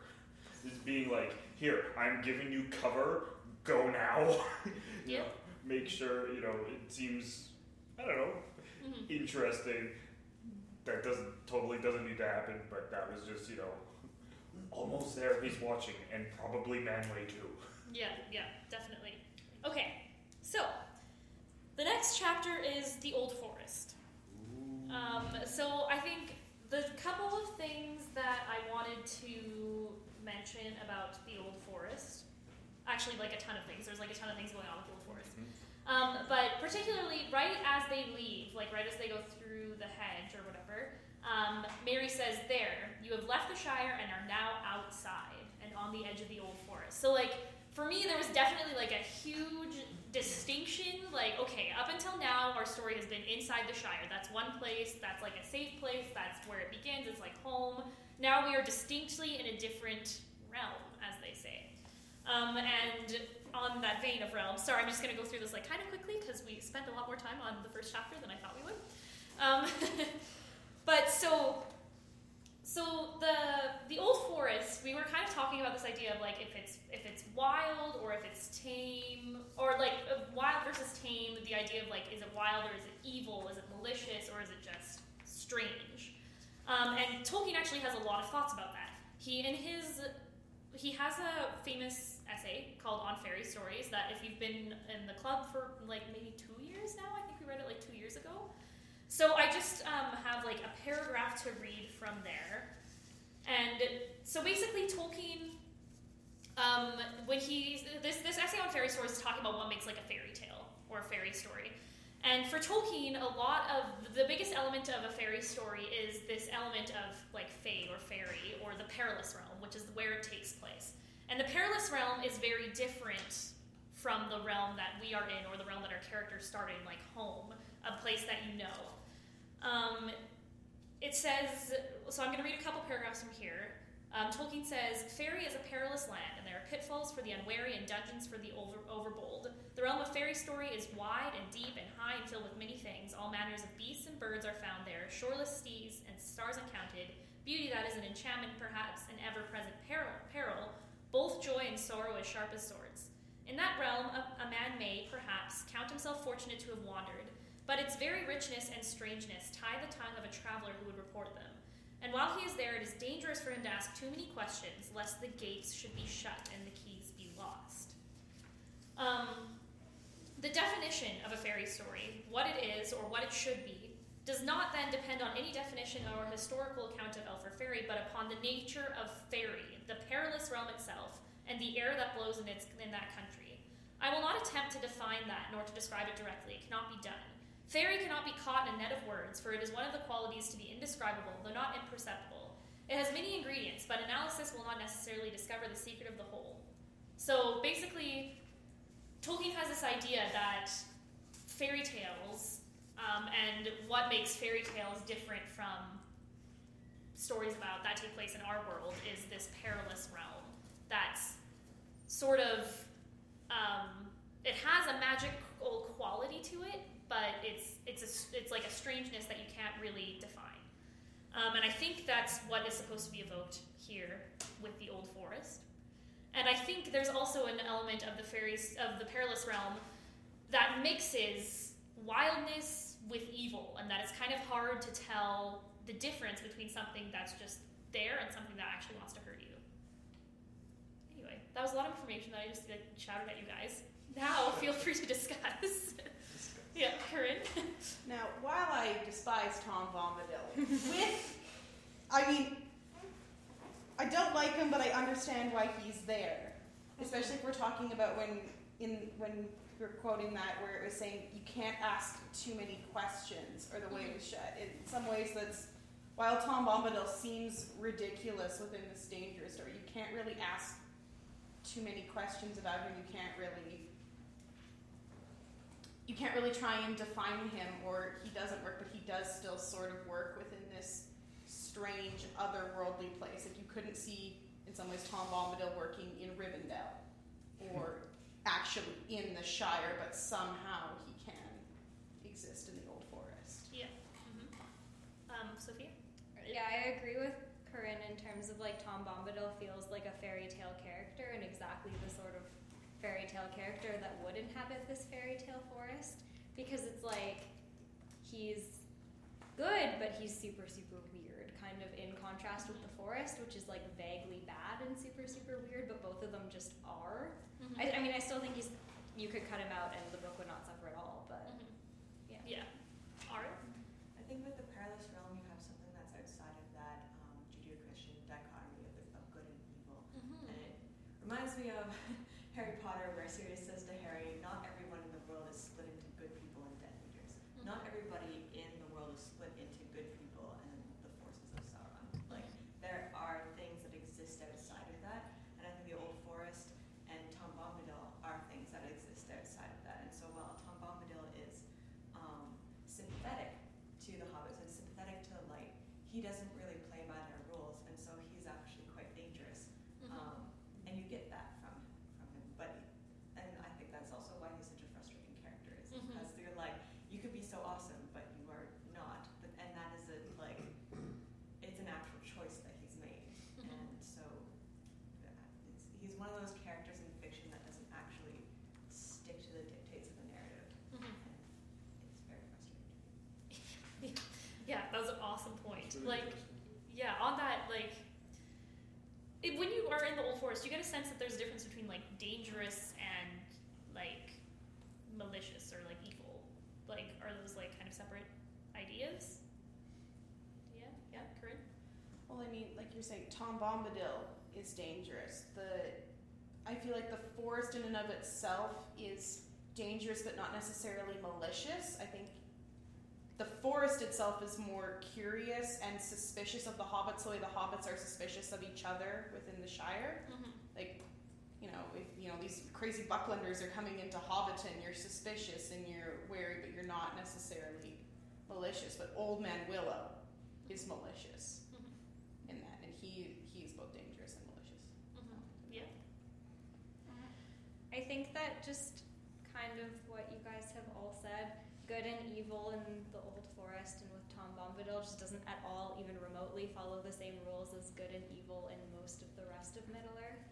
Because you can't, like if you're talking about evil in all of Middle-earth, you can't really call the Old Forest evil because it's not evil in the same way that everybody else is evil.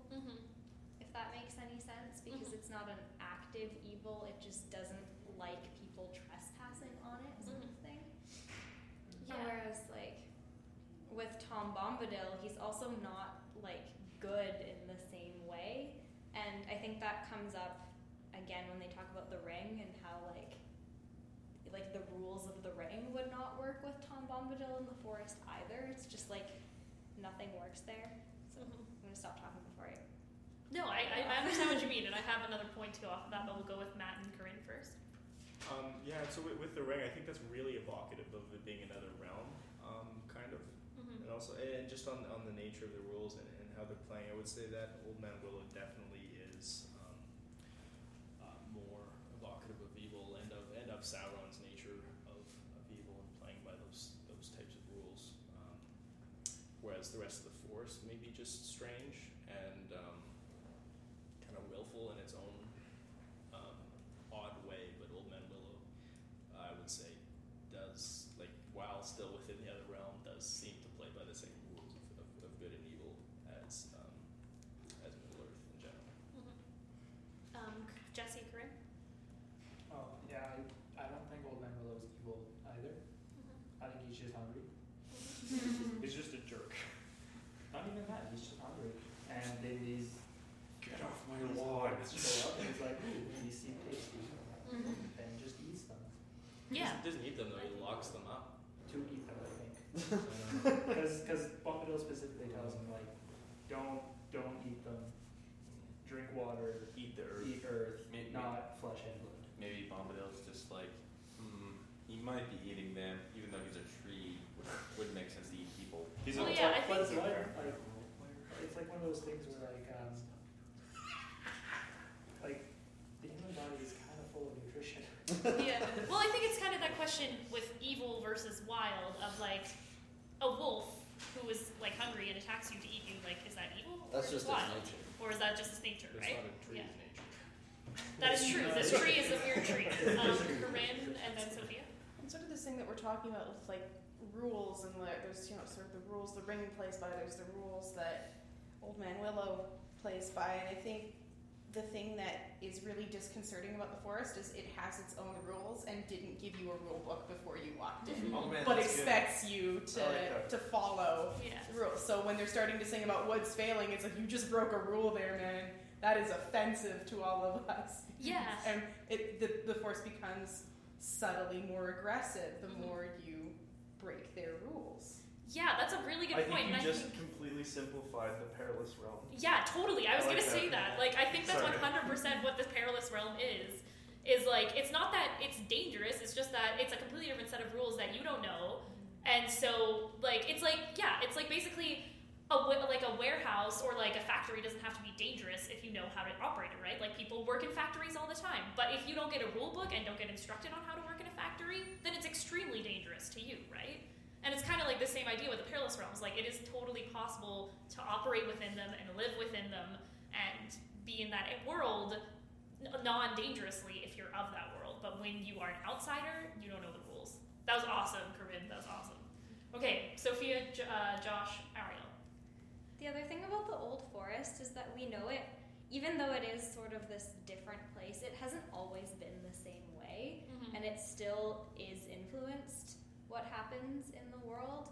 Like, I know I'm jumping ahead, but like Treebeard, for example, says that the Old Forest didn't used to be so gnarled and twisted. And if you think about it, like, even like Fangorn is pretty similar, right? Like the trees don't really get angry until the orcs stopped chopping them down. Whereas the Old Forest, it was weird before, but it got worse after the hobbits like burned some of the trees too. And presumably it was already angry because the hobbits like have been building a hedge and kind of farming the land, and it's being hemmed back. So it's very much this like nature just doesn't like you because you're getting rid of it sense. The other thing is that personally I don't really see like Old Man Willow is different from the forest. I see Old Man Willow more as like the manifestation of the Old Forest, because I don't feel that he's more malicious than any of the other trees, more that he just has more power and he's more awake than the other trees. So it's like I feel like the other trees would totally eat the hobbits too if they were capable of it. I don't know if that, and like Old Man Willow's also, he's like really close to the center, and because they say that, you know, the queerness stems from the Withywindle Valley or whatever. So it just reminded me, I was reading that chapter yesterday and I read it to Kelsey and I was like, hey Kelsey, I found out where you came from. But yeah, no, it's true. Like Old Man Willow does seem to like represent the forest and be like more of a mouthpiece than like necessarily like like he has them. It's kind of like if you concentrated the forest's power on like one tree. If that makes any sense. Like he can do more, but I feel like all the trees kind of feel the same way as him. I don't know. He's the orchestrator. Yeah.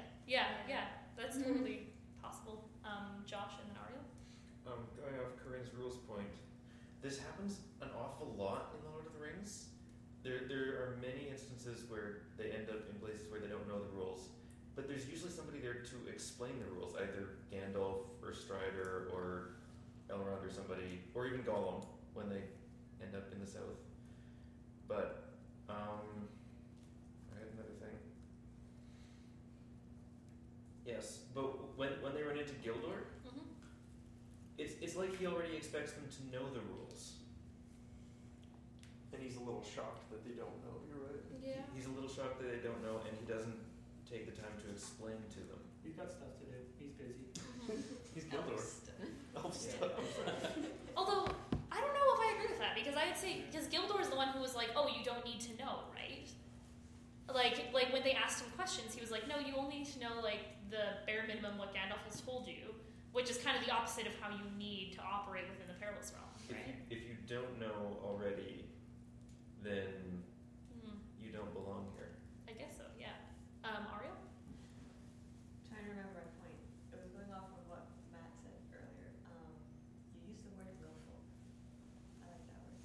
Because I think, and like with Alex, your metaphor of the factory, it's, yes, this is if the hobbits have gone into a factory and nobody's told them what to do, but it's as if all the machines were alive and had wills of their own.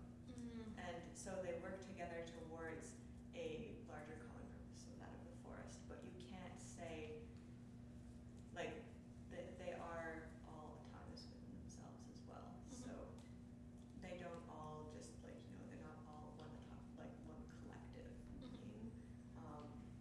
You get the sense that there's different personalities, different wills happening there, other than just the will of the enemy, the will of Tom Bombadil, who does not impose his will at all, to the point where he's like not even telling the hobbits really what's going on. Yeah, totally. Although I might push back on Tom Bombadil doesn't impose his will. We'll see. We're gonna move on to that in a second. I know. Well, there's Tom Bombadil in this chapter. So basically, yeah, we went through all the things that I was going to talk about the Old Forest. Okay, so there is a couple of themes that come up. So I think, sure, Jordan. Sorry. Did we miss the meadow? The burn meadow? I mean, we kind of just started the chapter. What do you want to say about the meadow? I was not going to talk about that because we have not very much time. I thought it was just interesting because the trees have never reclaimed that spot. It's like the one spot where it's kind of almost not sacred, but just it was kind of Pain remembered. yeah, too painful for even the trees to reclaim. Just we're not touching that. Yeah, it's kind of like the hedge, like we were talking about before, where they burned the ground by the hedge, and that was effective in keeping them out. Okay, yeah. So actually, I was going to move on straight to Tom Bombadil and Old Man Willow because we have like 20 minutes left. So sorry that if we skipped anyone's favorite part with the Old Forest. But yeah, so basically there's a couple of ideas going on here. The first one is this idea of being awake versus being asleep. So Old Man Willow puts the hobbits to sleep. But also Old Man Willow seems to be, like Sophia said before, Old Man Willow seems to be suddenly like awake. Like you get this idea that the rest of the forest is kind of still asleep and they can't really do anything. But Old Man Willow seems to be the one tree that is awake and is capable of doing something. Like why do you think that is? Why do you think that Old Man Willow is awake and active? Fee, fi, fo, fum, I smell the blood of an Englishman. So you think it's just because like people are near him? So. Well, I mean that could be like sort of the catalyst. Like he's just sleeping, all of a sudden he senses new living things that he could potentially snack on. Yep. It could be something as powerful as the One Ring entering the forest. Yep. Sophie?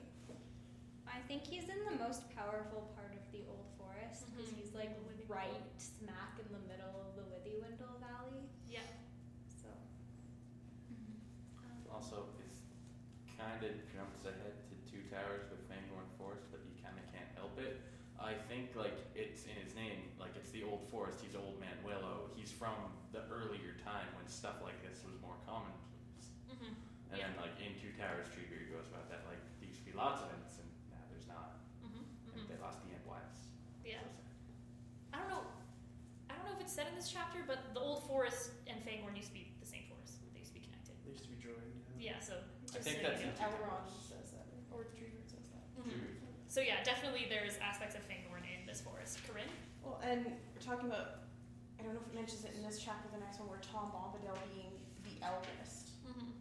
He's one of the oldest beings in Middle Earth, and he seems to have like a relationship in some way with Old Man Willow. I mean, he speaks to him, the tree responds, sort of thing. So we're also talking about, a tree interacting with one of the oldest forces in Middle Earth.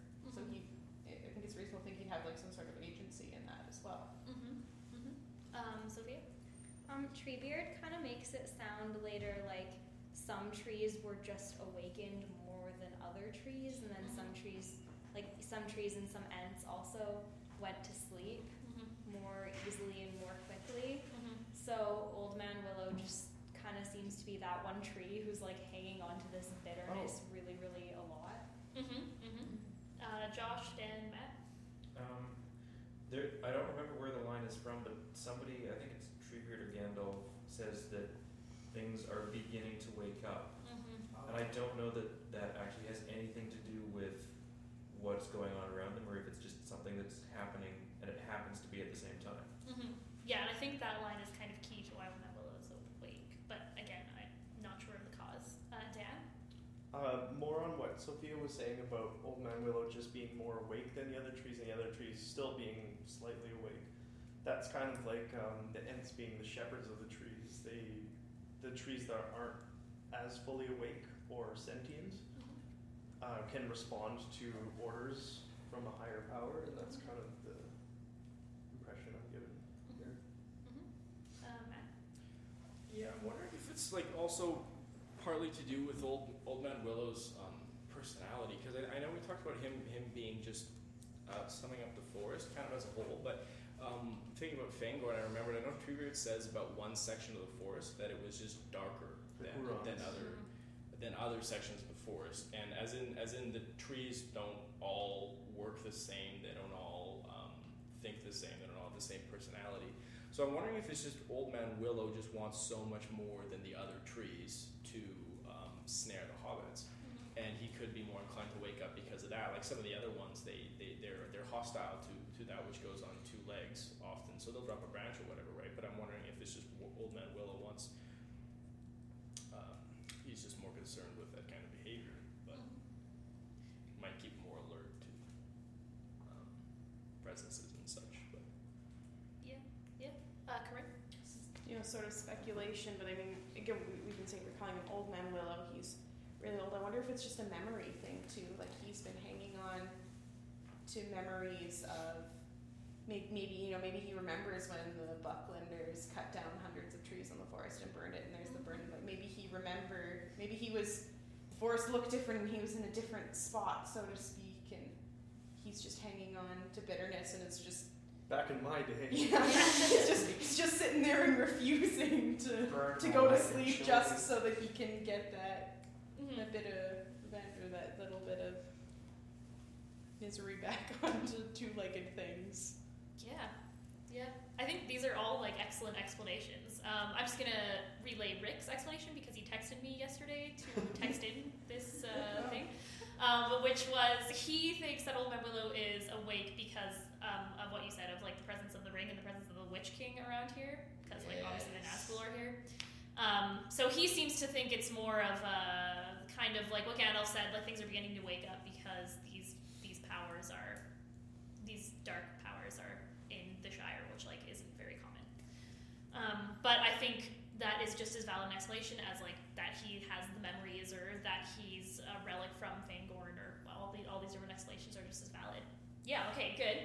Okay, so our final topic is, of course, Tom Bombadil and Tom Bombadil versus Old Man Willow showdown. So the interesting thing about Tom Bombadil that I think most people know, but Tom Bombadil only speaks in poetry, in song. Even his prose words are like poetic. When he's talking in this chapter and in the next chapters. So why don't we talk about songs? And what do you think is the importance of Tom Bombadil talking in songs? I'm just wondering, is this why Rick maybe wrote his note about Sauron and Finrod?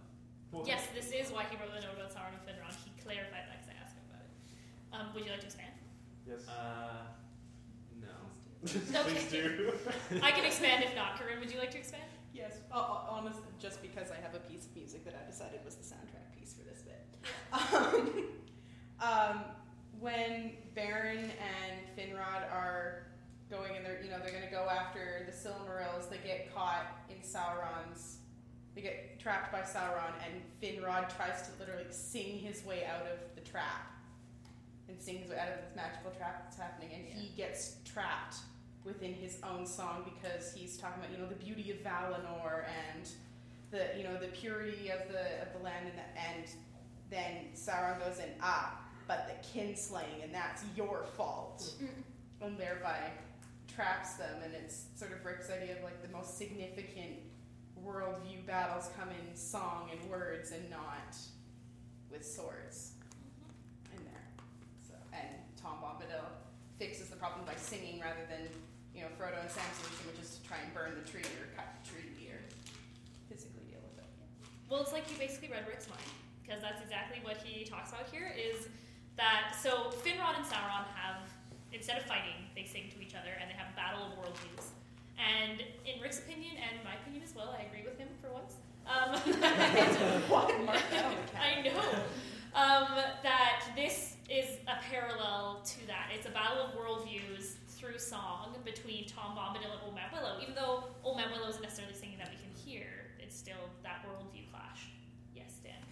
I don't know if this is in my brain or if it's in the books, but I seem to remember something about Old Man Willow singing songs, like the trees have their own song. Yeah, that's probably an adventure.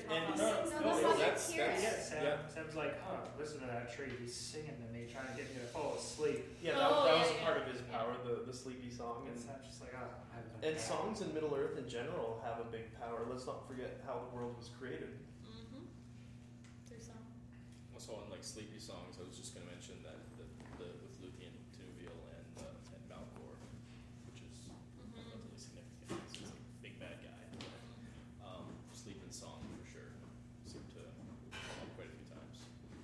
Wait, does she sings? Yeah, she sings don't go to sleep, and that's how they get the Silmaril out, right? Whoa! Well, and this, I mean, very true.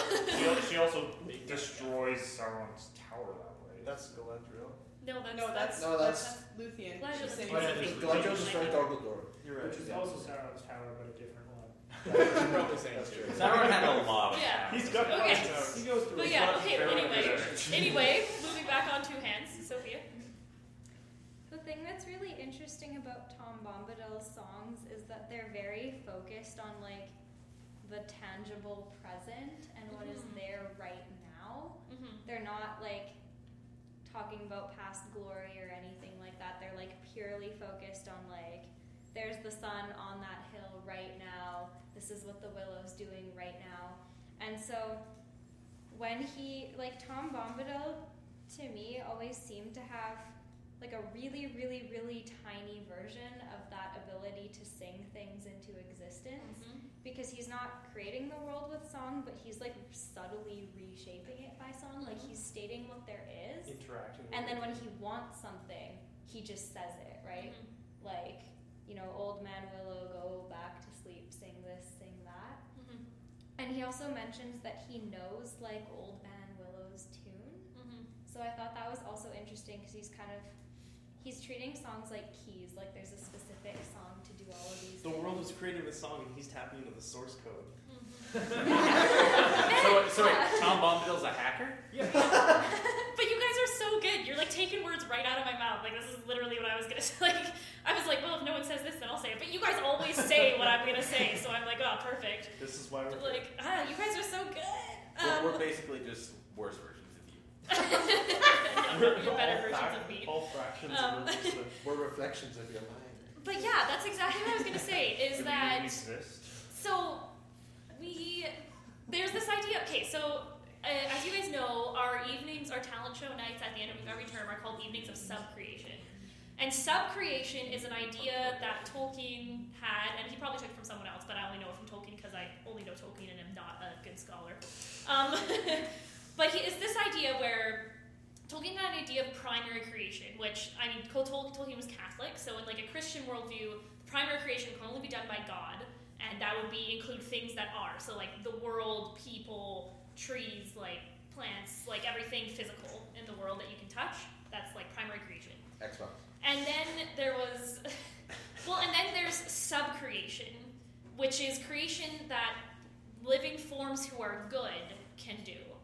And arguably any living creature can do, but in The Lord of the Rings, it's implied that when you are evil, you lose the ability to sub-create. But the sub-creation is then the second level of creation, which is art. So the creating music, creating poetry, creating sculptures, creating like any sort of art. Taking things that are and making them different. Yeah, and yeah, taking, but like, so there's that idea with like sculpture and stuff like that. But there's also an idea that through song, or when you write a book, or when you write a piece of music, or a poem, you are creating a new world, right? Like, so when Tolkien wrote Lord of the Rings, he sub-created this world that we're all able to go into, right? Because when we read the Lord of the Rings, we're now in Middle Earth. And so in the sub-creative view, there's this idea that the sub-created world is just as real and something that's been created as the primarily created world, right? And so I think when, at least I remember having this discussion with Rick when we did this book study 3 years ago, that song in The Lord of the Rings is a really important act of sub-creation because people's words and the worldview that they shape with their words are just as real as the primary created world. But I think what Sophia's saying here is really good, where Tom Bombadil, because of what he is, which we don't really know what he is, or the power that he has, is he's actually able to tap into the primary created world with his songs, right? So when he's talking to Old Man Willow and being like, you need to let the hobbits go, you need to dig deep into the ground and drink the water, that happens, right? Because his song, his sub-creation, is actually shaping the real world with his worldview. Discuss. I might be totally wrong. Josh. This is similar to something that, again, I don't remember where it comes from, but it's just something that's buried in the back of my head. Where if you go along with the flow, you have more control over the small things. So if you're always like trying to fight it, then you spend so much time getting caught up in that you can't actually change anything. Yeah. So kind of like Melkor versus Tom Bombadil. Tom Bombadil's already going through the world, and he now has more power over it. He sings what is there. Yeah. So then when he wants to change something, it's a lot easier for him. than like Melkor or Sauron, who want to completely change the song to something different, and it's really hard and a struggle. Jesse? Tom Bombadil never says like you need to let them go. He just says let them out. Yeah. You command it. He just. Yeah. It's not even a command. It's just drop it. Yeah. Like he's talking to a pet. Veteran. Yeah, it's like the power of like his song and his will is just great enough to do that. Yeah. Anyway, I guess people have to go because I see a lot of people leaving. So that was kind of my final point was on the songs and everything. Sorry that I brought that up so late, so like we didn't really have a lot of time to discuss it. Don't worry, we'll get more Tom Bombadil next time. Yeah, we'll get more Tom Bombadil next time, and there will definitely be more songs, so we can definitely discuss sub creation more. Well, yeah. There's Tom Bombadil, the chapter called The House of Tom Bombadil. They viewed like mythology. I was not expecting that. Like real creating Oh, it's even more than that. to the All I can think of that last little bit is next on So You Think You Can Sing, Middle Earth. So next week we're reading chapter 7 and 8 in the House of Tom Bombadil and Cloud on the Bear Downs. So be prepared. Good discussion this week, you guys. It was awesome.